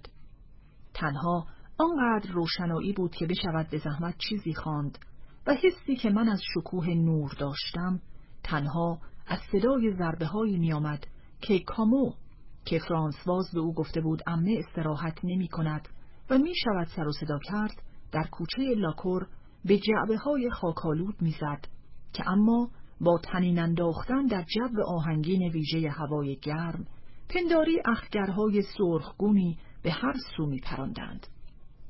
و همچنین از مگس‌هایی که در کنسرت کوچکشان در برابر من پنداری موسیقی مجلسی تابستانه اجرا می‌کردند. این موسیقی همانند موسیقی انسانی نیست که از اتفاق در تابستان شنیده باشید و بعدها شما را به یاد این فصل بیندازد، بلکه با تابستان یکیست، چون با آن پیوندی ضروری‌تر دارد. در تابستان زاده شده است و تنها در این فصل دوباره زاییده می شود. اندکی از جوهره این فصل را در خود دارد، نه فقط تصویر آن را در خاطره ما زنده می کند که به بازگشت آن به حضور واقعی و همه جایی و بیدرنگ دست یافتنیش گواهی می دهد. صفحه 157. خنکای تاریک اتاقم در برابر آفتاب درخشان کوچه همانند سایه بود در برابر پرتو خورشید، یعنی که به همان اندازه نورانی بود و نمایشی کامل از تابستان را به تخیل من ارزانی می داشت که اگر بیرون می رفتم و می گشتم، حواسم تنها خرده‌هایی از آن را می توانست دریافت کند و بدین گونه با استراحت من هماهنگی داشت که به یاری ماجراهایی که کتابهایم تعریف می‌کردند و آرامشش را برهم می‌زدند، تکان و جنب و جوش انبوهی از فعالیت را با آرامش دستی بی حرکت در آب رونده تحمل می‌کرد. اما اگر هوای بیش از اندازه گرم ناگهان دگرگون می‌شد، اگر رگباری می‌زد یا تنها تندبادی می‌وزید و بارانکی می‌بارید، مادر بزرگم می‌آمد و خواهش می‌کرد بیرون بروم. و چون نمی‌خواستم از خواندن دست بکشم، کتابم را می‌بردم و در باغچه در اتاقکی از حصیر و پارچه زیر درخت بلوط جا می‌گرفتم که می‌پنداشتم مرا از چشم کسانی که ممکن بود به دیدن خانواده‌ام بیایند پنهان می‌کرد. و آیا فکرم هم پناهگاه دیگری نبود که در کنج آن خود را پنهان حس می‌کردم، حتی برای اینکه آنچه را که در بیرون می‌گذشت تماشا کنم؟ هنگامی که چیزی خارجی را نگاه می‌کردم، این آگاهی که آن را می‌دیدم میان من و آن فاصله می‌انداخت. مرز معنوی نازکی دورش می‌کشید که نمی‌گذاشت هیچگاه جنسش را از نزدیک لمس کنم. پیش از آن که بتوانم به تماسی با جنس برسم، به گونه‌ای محو و ناپدید می‌شد. همچنان که اگر جسمی گدازان را به چیز نمناکی نزدیک کنیم، هیچگاه با رطوبت آن تماس نمی‌یابد، زیرا همیشه پیشاپیش آن فاصله ای از بخار هست. در پرده رنگارنگ برساخته از حالتهای گوناگونی که همزمان با کتاب خواندنم شعورم می‌گسترانید و از ژرف‌ترین کشش‌های درونی تا بیرونی ترین تصویری را که در ته باغچه در برابر داشتم در بر می‌گرفت، آنچه از همه به من نزدیکتر و خودمانی تر بود، آن دستگیره همیشه در حرکتی که بقیه چیزها را هدایت می‌کرد، باورم به غنای فلسفی و زیبایی کتابی که می‌خواندم و میلم به دستیابی بر آنها بود، بی‌اعتنا به آنکه چه کتابی باشد. زیرا حتی اگر آن را در کمبره جلوی خاربار فروشی برانج دیده و خریده بودم که دورتر از آن بود که فرانسواز برای خریدهای خانه به جای خاربار فروشی کامو به آنجا برود، اما از نظر کتاب و نوشت افزار جنسش جورتر بود و آن کتاب هم در میان انبوه رنگارنگ بروشورها و کتابهای جزوه با رشته نخ‌هایی روی دو لته درش گذاشته شده بود که از درهای یک کلیسای بزرگ هم اسرارآمیزتر و اندیشه انباشته تر بودند. برای این بود که پیشتر وصفش را به عنوان یک اثر خوب از آموزگار یا دوستی شنیده بودم که در آن زمان به نظرم می رسید به رمز زیبایی و حقیقتی نیمه دریافته نیمه مفهوم که رسیدن به آن هدف گنگ اما همیشگی اندیشه های من بود دست یافته بودند. پس از این باور اصلی که در حال خواندن پیگیرانه حرکت‌هایی را از درون به بیرون در جهت کشف حقیقت برمی‌انگیخت، هیجان‌هایی می‌آمدند که ماجرایی که در آن شرکت می‌کردم پدید می‌آورد. زیرا آن بعد از ظهرها بیشتر از آن چه اغلب در سرتاسر یک زندگی دیده می‌شود، از رویدادهای هیجانزا آکنده بود. رویدادهایی که در کتاب‌هایی که می‌خواندم پیش می‌آمد، درست است که آدم‌های آنها آنگونه که فرانسواز می‌گفت واقعی نبودند، اما همه احساس‌هایی که خوشی یا بدبختی یک آدم واقعی در ما برمی‌انگیزد فقط به واسطه تصویری از آن خوشی یا بدبختی است. نبوغ نخستین رمان نویس در درک این نکته بوده است که چون در دستگاه عواطف ما تصویر تنها عنصر اساسی است، می‌توان خیلی ساده و آسان شخصیت‌های واقعی را حذف کرد و با این ساده سازی به کمالی بسیار مهم رسید. یک موجود واقعی را هر اندازه هم که دوستیمان با او ژرف باشد، بیشتر به وسیله احساسهایمان درک می‌کنیم. یعنی که برای ما حالتی مات دارد، وزنه بیجانی است که حساسیت ما نمی‌تواند آن را بلند کند. اگر اتفاق بدی برایش پیش بیاید، تنها در بخش کوچکی از برداشت کلی که از او داریم ممکن است دستخوش اندوه شویم. از این هم بیشتر خود او هم تنها در بخشی از برداشتی کلی که از خودش دارد میتواند احساس غصه کند. ابتکار رمان نویس این بوده است که به جای چنین بخش‌هایی که روان ما نمیتواند آنجا نفوذ کند، به اندازه مساوی بخش‌هایی غیر عادی بنشاند، یعنی آنچه روان ما میتواند دریابد. در این صورت دیگر چه اشکالی دارد که کارها و احساسهای این انسانهای نوع تازه در نظر ما واقعی جلوه کند، چون ما آنان را از خودمان کرده ایم، چون در درون ماست که پدید می آیند و در حالی که بیتابانه کتاب را ورق می زنیم، آهنگ نفس زدن ما و چگونگی نگاه کردنمان را تعیین می کنند. و همین که رمان نویس ما را در این حالت قرار داد که مانند همه حالتهای صرفاً درونی هر احساسی را 10 برابر می کند و کتابش همانند یک رؤیا، اما رؤیایی روشن‌تر از آنهایی که در خواب می بینیم، ما را برمی انگیزد و یادش دیرتر می پاید، در طول 1 ساعت طوفانی از همه خوشی‌ها و بلاهای شدنی در درون ما برپا می کند که در زندگی عادی سالهای سال طول خواهد کشید تا برخیشان را ببینیم و شدیدترین آنها را هیچگاه نخواهیم شناخت، زیرا کندی پدید آمدنشان ما را از درک آنها باز می دارد. بدین گونه در زندگی دل ما با زمان دگرگون می شود و این بدترین درد است. اما این را تنها در کتاب در تخیل می بینیم. در واقعیت تغییر آن مانند گونه‌گون شدن برخی پدیده‌های طبیعی چنان کند است که گرچه حالتهای پیاپی دگرگون آن را می بینیم، از دریافت خود حس تغییر معافیم. پس از آن نوبت به چشماندازی می رسید که ماجرا در آن رخ می داد و در نظرم نیمه آشکار می نمود و به اندازه زندگی شخصیت‌های کتاب در تن من درونی نبود و بر اندیشه من بسیار بیشتر از چشماندازی نفوذ داشت که اگر نگاهم را از کتاب برمی گرفتم می دیدم. چون این بود که در طول 2 تابستان در گرمای باغچه کمبره به خاطر کتاب‌هایی که آن زمان می خواندم حسرت سرزمینی کوهستانی و پر از رودخانه را به دل داشتم که در آن میشد بسیار کارخانه‌های چوب بریدی رو آنجا در ته آب زلال تکه‌های چوب زیر دسته‌های ترتیزک آبی میپوسید.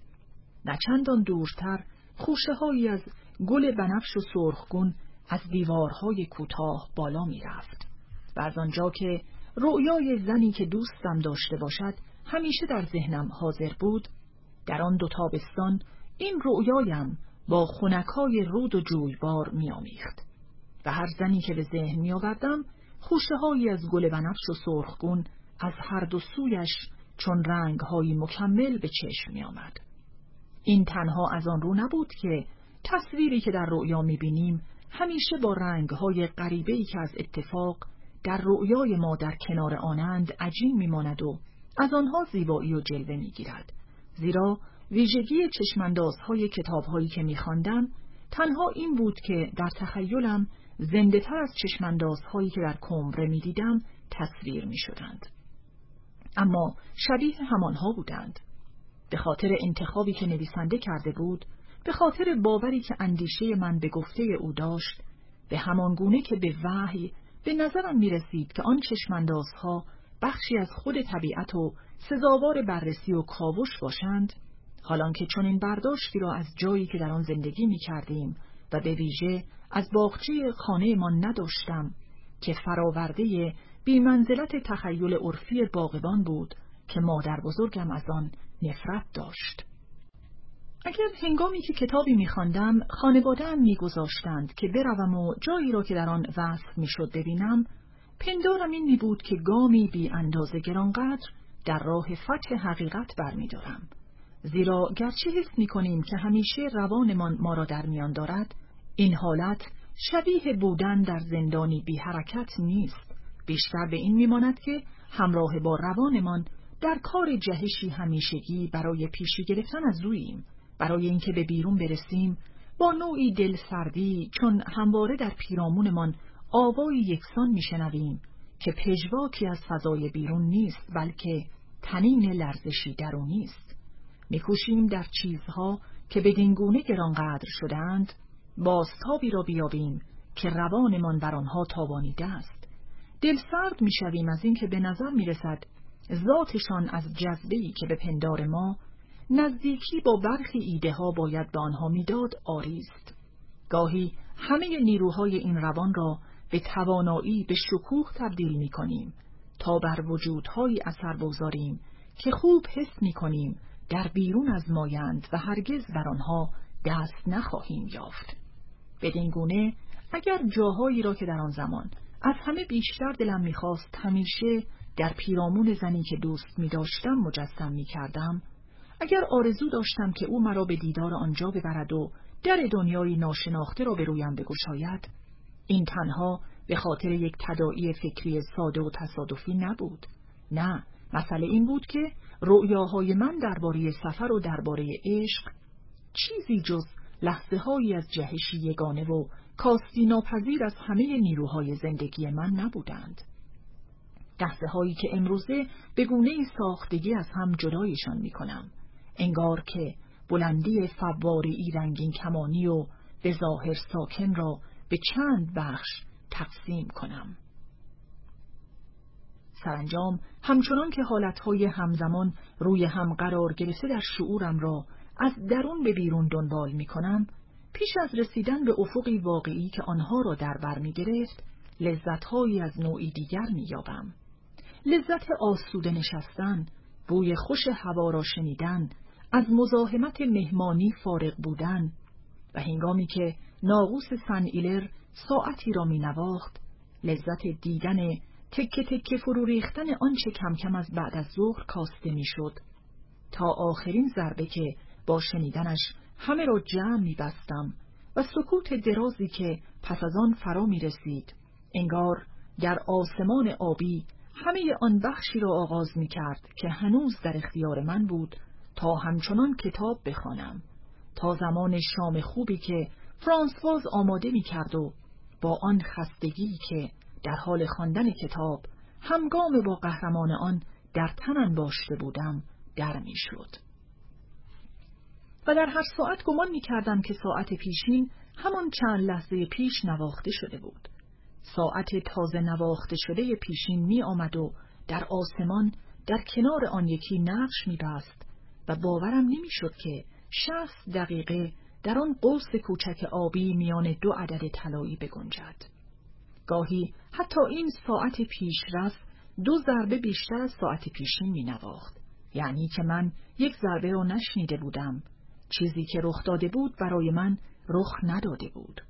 جذبه خواندن، جادویی چون خوابی ژرف به گوشهایم فرصت از خود بیخبری داده و ناقوس طلایی را از صفحه لاجوردی سکوت پاک کرده بود.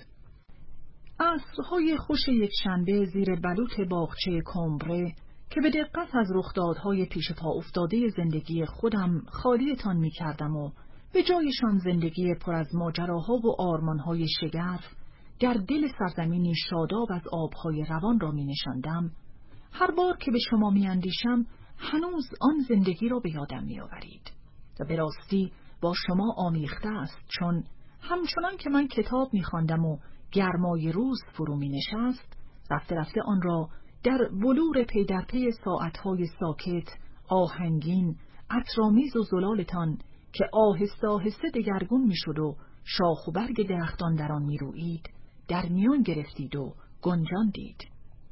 گاهی در میانه های بعد از ظهر دختر باغبان مرا از کتاب خواندن باز می داشت که دیوانوار می دوید، درختچه پرتقالی را می زد و می انداخت، انگشتش را زخمی می کرد، دندانش را می شکست و داد می زد آمدند آمدند، تا من و فرانسواز هم به 2 خودمان را برای تماشا برسانیم. روزهایی بود که سربازان پادگان برای تمرین صحرایی از کمبره و بیشتر از کوچه سنت هیلدگارد می گذشتند. همچنان که خدمتکارانمان ردیف نشسته روی صندلی‌های بیرون در، اهل کمبره را در حال هواخوری روز یکشنبه تماشا می کردند و خودشان را به آنان نشان می دادند، دختر باغبان از شکاف میان 2 خانه در دوردستهای خیابان ایستگاه درخشش خودهای سربازان را دیده بود. خدمتکاران به شتاب صندلی‌هایشان را تو می آوردند، چون سواران درگذر از کوچه سنت هیلدگارد همه عرض آن را می گرفتند و تن اسبها در حرکت به دیوار می خورد و پیاده رو را همچون کناره رودی طغیان کرده می انباشتند. فرانسواز که هنوز به پای در نرسیده اشک به چشم داشت میگفت: تفلک این جوانها که مثل خرمن دروشان میکنند. فکرش را که میکنم تکان میخورم. با این گفته دستش را روی قلبش محل تکان میگذاشت. باغبان برای دلداری او میگفت: دیدن جوانهایی که از زندگی خودشان گذشتند خیلی جالب است، مگر نه مادام فرانسواز؟ گفتش نشنیده نمیماند. از زندگیشان گذشتند. آخر اگر آدم از زندگی بگذرد دیگر برایش چه میماند؟ از تنها هدیه‌ای که خدای بزرگ بیشتر از یک بار به آدم نمیدهد. حیف ای خدا، اما درست است که ازش گذشتند. سال 70 دیدمشان. در این جنگ‌های نکبتی دیگر از مردن نمی‌ترسند. پاک دیوانند. دیگر حیف آن تنابی که بخواهی با آن دارشان بزنی. دیگر آدم نیستند، شیرند. برای فرانسواز تشبیه یک آدم به شیر هیچ مایه ستایش‌آمیزی نداشت. کوچه سنت هیلدگارد کوتاه‌تر از آن بود که بشود آمدن سواران را از دور دید و همیشه از همان شکاف میان دو خانه خیابان ایستگاه بود که حرکت خودهای نورخشنده در آفتاب به چشم می آمد. باغبان می‌خواست بداند که آیا سواران هنوز خیلی بودند و تشنه هم بود چون آفتاب سخت می‌تابید. از این رو دخترش ناگهان از خانه به همان حالتی بیرون می‌زد که از دژی در محاصره خودش را به پیچ کوچه می‌رساند و پس از 100 بار رویارویی با مرگ برمیگشت و همراه با یک تنگ شربت این خبر را هم می‌آورد که هنوز 1000 نفری مانده بودند که از طرف‌های تیبرزی و مزگلیز همچنان می‌آمدند. فرانسواز و باغبان که با هم کنار آمده بودند از رفتاری که باید با در گرفتن جنگ داشت حرف می‌زدند. باغبان می‌گفت: ببینید فرانسواز، انقلاب بهتر است، چون وقتی اعلام می‌شود فقط آنهایی که خودشان می‌خواهند بروند می‌روند. خب بله، این را می‌شود فهمید، رو راست‌تر است. باغبان فکر می‌کرد که هنگام اعلام جنگ همه قطارها را می‌ایستانند. فرانسواز می‌گفت: آها، برای اینکه کسی در نرود. و باغبان می‌گفت: پس چه، خیلی زرنگند. چون نمی‌توانست بپذیرد که جنگ چیزی جز کلکی باشد که حکومت می‌کوشید به مردم بزند و اینکه اگر میشد در رفت حتی یک نفر پیدا میشد که بماند. اما فرانسواز به شتاب پیش عمه برمیگشت. من کتاب خواندنم را از سر می‌گرفتم. خدمتکاران دوباره پای در می‌نشستند و فرو نشستن غبار و هیجانی را که از گذر سربازان به پا شده بود تماشا می‌کردند. دیر زمانی پس از فرارسیدن آرامش هنوز رفت و آمد غیرعادی پیاده‌ها کوچه‌های کمبره را سیاه می‌کرد. در برابر هر خانه‌ای، حتی آنهایی که معمولشان نبود، خدمتکاران و حتی صاحبان خانه نشسته بودند و تماشا می‌کردند. گل نواری چین تیره‌ای را در درگاه به همان گونه می‌نشاندند که پس از دور شدن مد دریا، توری خزه‌ها و گلدوزی صدف‌ها روی ساحل باز می‌ماند.